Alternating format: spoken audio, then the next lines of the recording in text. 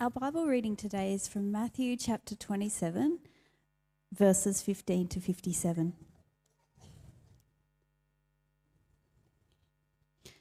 Now, it was the governor's custom at the festival to release a prisoner chosen by the crowd.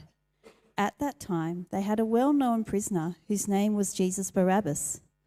So when the crowd had gathered, Pilate asked them, "Which one do you want me to release to you, Jesus Barabbas, or Jesus who is called the Messiah?" For he knew it was out of self-interest that they had handed Jesus over to him. While Pilate was sitting on the judge's seat, his wife sent him this message: "Don't have anything to do with that innocent man, for I have suffered a great deal today in a dream because of him." But the chief priests and the elders persuaded the crowd to ask for Barabbas and to have Jesus executed. "Which of the two do you want me to release to you?" asked the governor. "Barabbas," they answered. "What shall I do then with Jesus, who is called the Messiah?" Pilate asked. They all answered, "Crucify him."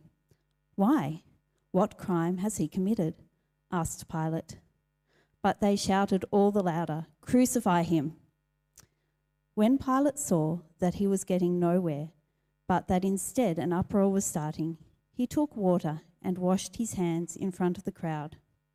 "I am innocent of this man's blood," he said. "It is your responsibility." All the people answered, "His blood is on us and on our children." Then he released Barabbas to them, but he had Jesus flogged and handed him over to be crucified. Then the governor's soldiers took Jesus into the praetorium and gathered the whole company of soldiers round him. They stripped him and put a scarlet robe on him, and then twisted together a crown of thorns and set it on his head.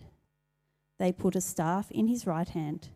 Then they knelt in front of him and mocked him. "Hail, King of the Jews," they said. They spat on him and took the staff and struck him on the head again and again. After they had mocked him, they took off the robe and put his own clothes on him. Then they led him away to crucify him. As they were going out, they met a man from Cyrene named Simon, and they forced him to carry the cross. They came to a place called Golgotha, which means the place of the skull.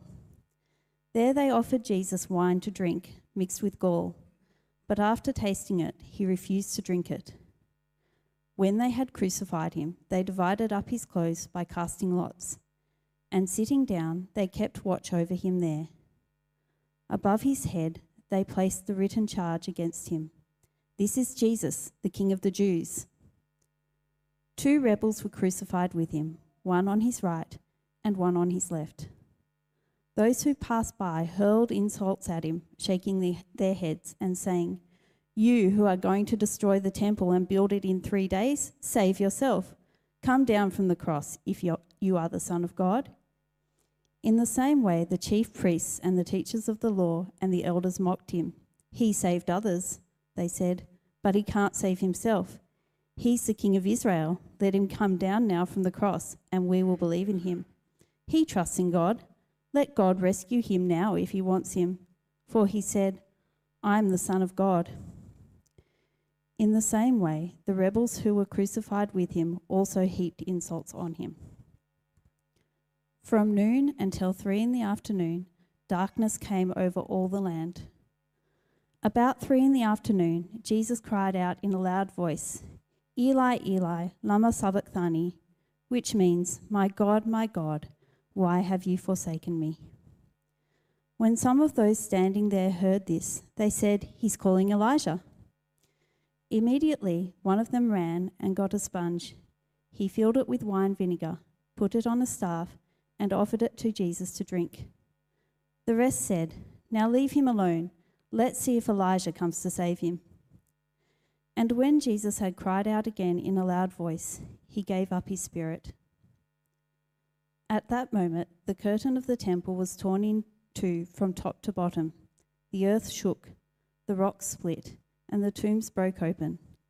The bodies of many holy people who had died were raised to life.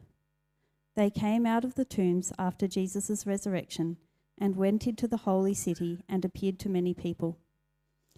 When the centurion and those with him who were guarding Jesus saw the earthquake and all that had happened, they were terrified and exclaimed, "Surely he was the Son of God." Many women were there, watching from a distance. They had followed Jesus from Galilee to care for his needs.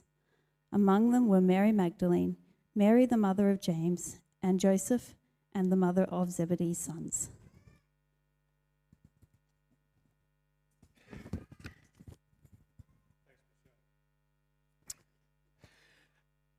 As Langdon said earlier, I'm Robin. If I've not met you before, it's great to be with you here today on this Good Friday.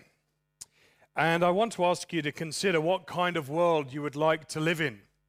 A world of peace, a world of love, a world of justice. Or would you prefer to live in a world of war, a world of rebellion, a world of murder? On the face of it, it's an obvious and simple question. But actually, life is built of a series of small decisions over time.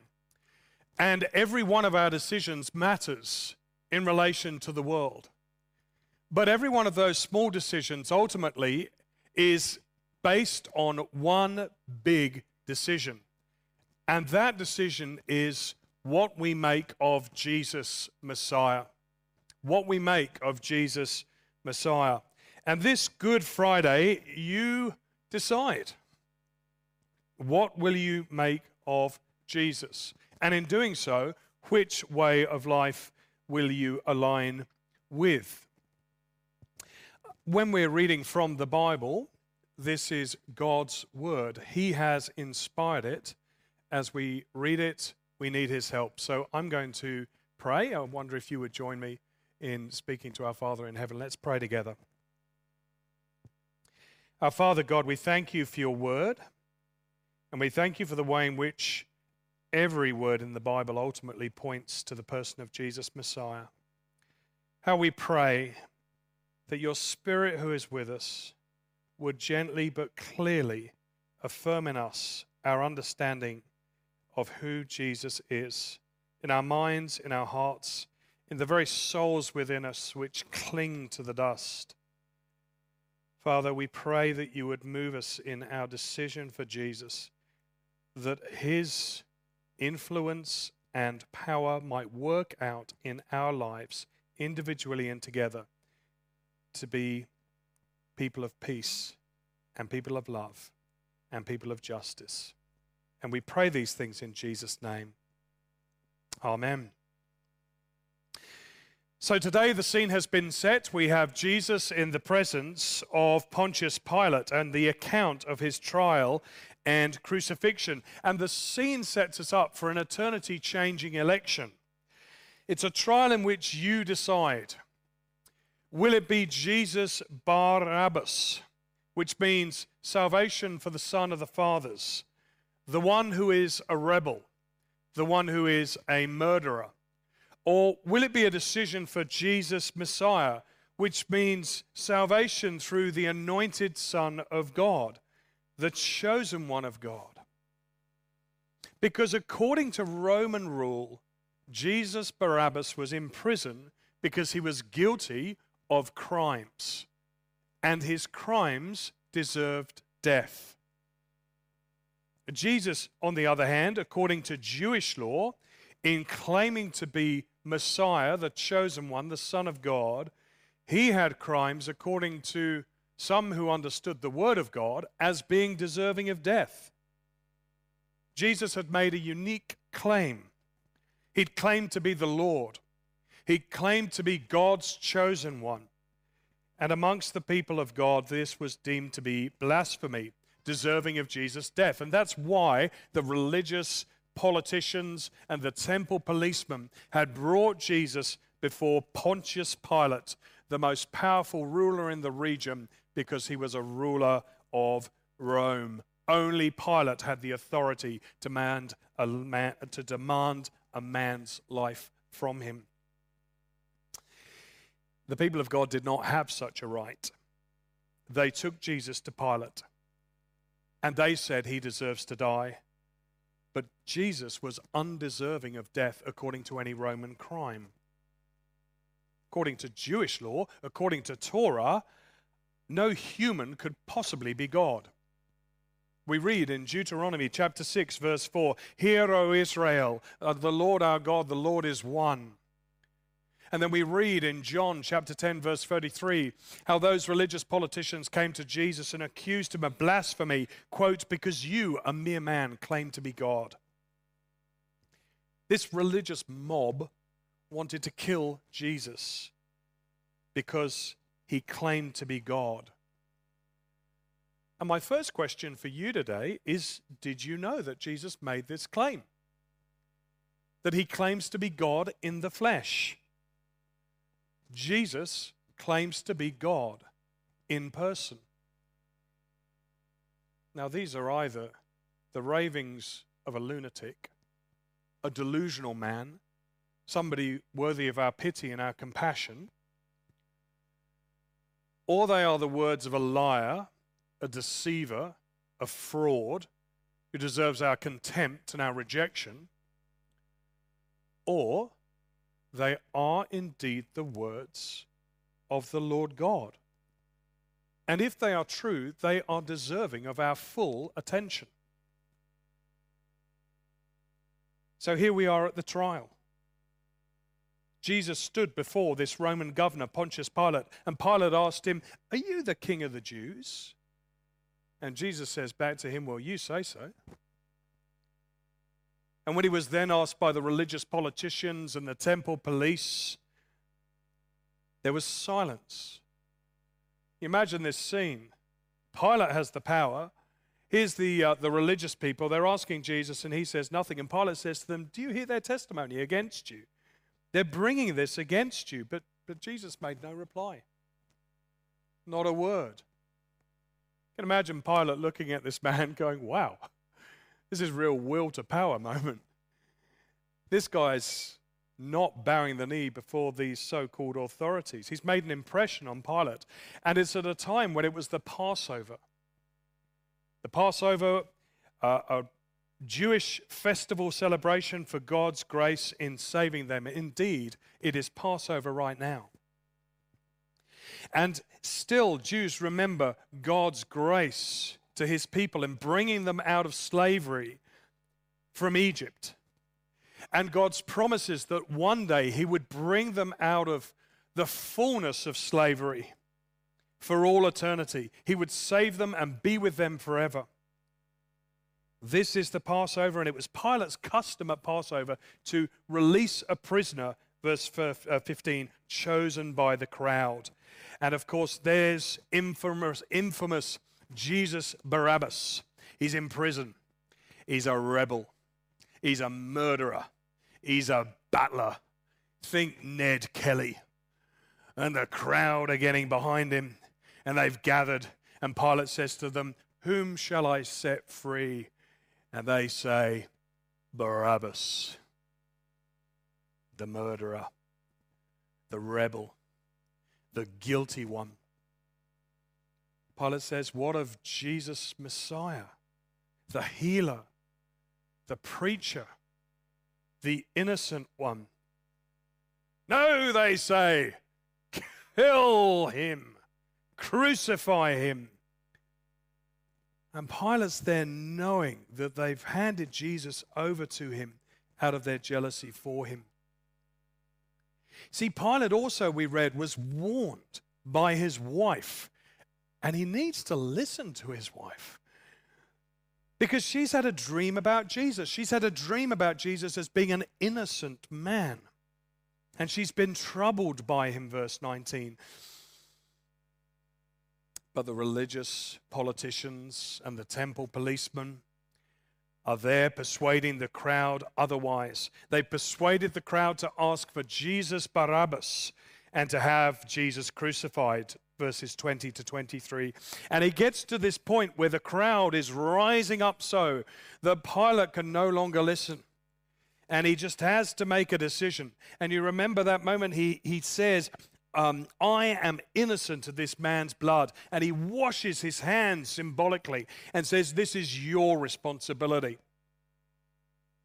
Now that's a furphy, because he had all the power and he was responsible. But all the people answered Pilate and said, yes, his blood is upon us and upon our children. And so Pilate released Barabbas. He released the rebel, the guilty one, the murderer, and he had the innocent one, the healer, the preacher, flogged and prepared for crucifixion, verses 24 to 26. And the one who went free despite his crimes of rebellion and murder, Jesus Barabbas. And the one who went to the cross, the crucifixion, for the crime of blasphemy and claiming to be God's Son, Jesus Messiah. Jesus Messiah went to the cross in place of Jesus Barabbas. And maybe Barabbas understood the weight of this, that Jesus Messiah would die in his place, would die for him. The people chose for Barabbas to go free, and they chose for Jesus Messiah to die, and Barabbas did not get what he deserved. The murderous rebel did not get justice. He did not get his punishment. Now, I've got to ask you that question I asked at the beginning again. Is that fair? Is that right? Is that the kind of world that you want to live in? Where not only the one who's guilty gets set free, but the innocent one gets put up on a cross in place of the one who did the crimes. He was murdered, Jesus Messiah. It's not a world of peace, is it? It's not a world of love. It's not a world of justice. That's a world of war and rebellion and murder. The death of an innocent man is not right. And how much more, can I ask you, if indeed that man was the Son of God? Where does that leave us? It leaves us asking, well, why? Why should he die? For what reason did he die? You might be the sort of person who's asking, why is it that followers of Jesus call today Good Friday? What's wrong with these people? It's Grim Friday. It's Dark Friday. It's Bad Friday. Unless something good was achieved in the death of this innocent man who is God's Son. Because you remember we had read for us in verses 27 to 31, the soldiers mocked him as the Son of God, and they put a crown of thorns and twisted it upon his head. And he was so weak from their relentless beating that on his way up to the crucifixion, he had to hand over the cross he was carrying to another man to be able to get it up there. And then they posted the charges that had been made against him, and the only thing for which he was guilty was exactly what it said above his head: this is the King of the Jews. And then they challenged him and said, if you're really the Son of God, save yourself. Come down now off the cross. In the midst of that mockery, though, the very creation itself testifies to who it is who is on the cross. The signs were there to confirm who Jesus was, that Jesus Messiah was and is the Son of God. The very earth itself turned dark. Jesus, who was abandoned by God on the cross for our sins as he breathed his last, the final barrier between mankind in our imperfection and God in his perfection was gone. It was symbolized by the curtain in the temple being torn supernaturally in two, so that fallen and broken mankind can come into the presence of a holy God and forgiveness could be offered in Jesus' name. There was trouble in the temple. There was darkness over the land, there was an earthquake, and even more, we read that the people who had died had been raised to life as Jesus was raised. And the Roman soldier who had stood there to guard the bodies as Jesus was hung there in place of Barabbas between two further rebels testified to say, and we read about his experience throughout the testimony of Matthew, this man truly is the Son of God. He declares that and decides for Jesus. What of you? What is your decision concerning Jesus and who he is? Is he the Son of God? See, the reason followers of Jesus call this day Good Friday is because it is so good for us. Barabbas was a bad man. He had rebelled against Rome. He had murdered people. He deserved to die on a cross for his sins, for the things he had done wrong before God. Sins falling short of the goodness of God. Sins, people doing what God says is wrong. And we hear nothing of Barabbas after his release. How was he feeling about this? Jesus, Messiah, taking his punishment he deserved for his sins. But we are told how Jesus goes to the cross not just for the sins of Barabbas, but that he goes for the sins of others. He goes for the sins of everyone. Jesus, Messiah, died on the cross for your sins and my sins. A prophet speaking hundreds of years before Jesus arrived into the world with the power of the Spirit of God who helped him to write these words called Isaiah chapter 53. There was nothing about this Messiah, nothing to cause us to take a second look. He was looked down on and passed over. A man who suffered and who knew pain firsthand. One look at him and people turned away. We looked down on him and thought he was scum. But the fact is that our pains he carried. Our sins, all the things wrong with us. We thought he brought it on himself, that God was punishing him for his own failures. But it was our sins that did that to him, that ripped and tore and crushed him. Our sins. Isaiah says he took the punishment, and that has made us whole. Through his bruises we get healed. We're like sheep who've wandered off, each of us going our own way, but God has piled all our sins, everything we've done, on him, that we may know forgiveness and go free, just like Barabbas. You see, God swaps his son Jesus' life for yours and mine. Jesus goes to the cross for our sins. I think the worst thing in the world is to be cut off from somebody you love. Jesus loved his heavenly Father, and his Father in heaven loved him as his son. And on that moment on the cross, they were cut off from one another. The most intimate relationship between father and son in history, this excruciating cutting off. And Jesus was cut off from his heavenly Father for us. He became sin for us on the cross. Jesus took our place to make us right with God and to bring us forgiveness for our sins, our rebellion. Because in our hearts, we constantly push God away. You may be able to say of yourself you're a rebel, but you're not a murderer, right? I mean, maybe. Certainly I know that in my heart, I've given thought to that sort of murderous intent in my history. But when I begin to realize that my sins put Jesus on the cross and he died for me, does that not make me a murderer? A rebel and a murderer? Just like Barabbas, I murdered the Son of God.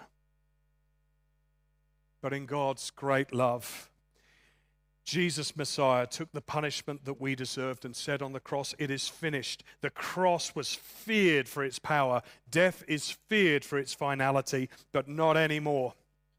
The cross for the follower of Jesus is the symbol of life because the cross is empty. Sins defeated, death defeated, the devil defeated because death could not hold Jesus down. Good Friday is because a man, a good man, the Son of God who died now lives. Because on Sunday when we gather together, we say together, he is risen. Jesus was raised to life, never to die again, raised from death into eternal life.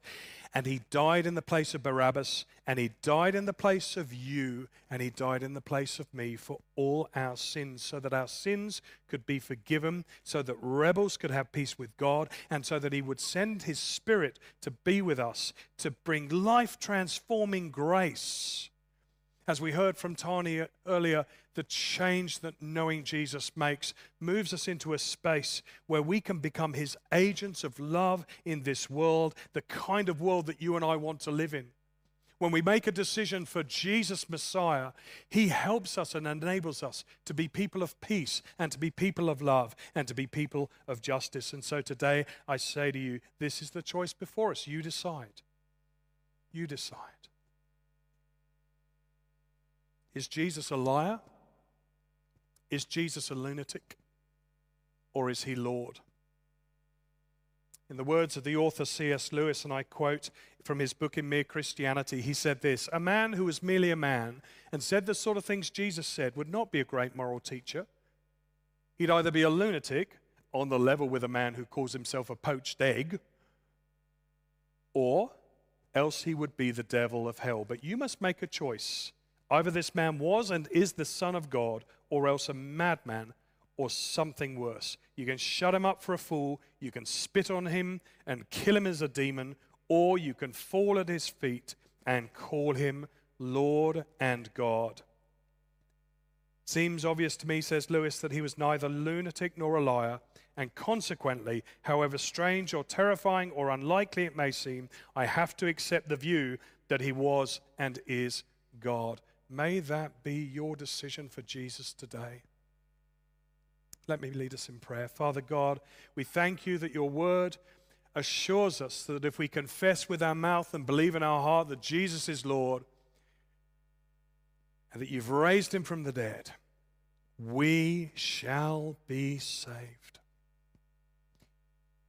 For those of us who are walking with Jesus, affirm us in this faith. For those of us who need to make a decision today to rekindle our relationship with Jesus, strengthen us for the path ahead. And for those of us today who make a decision for Jesus, enable us to know the depths of your love for us in his sacrifice for us that brings forgiveness with you, and strengthen us to walk with him all our days. Forgive us our sins. Please help us, we pray, and thank you for sending Jesus to be our Savior and Lord. It is in his name we pray.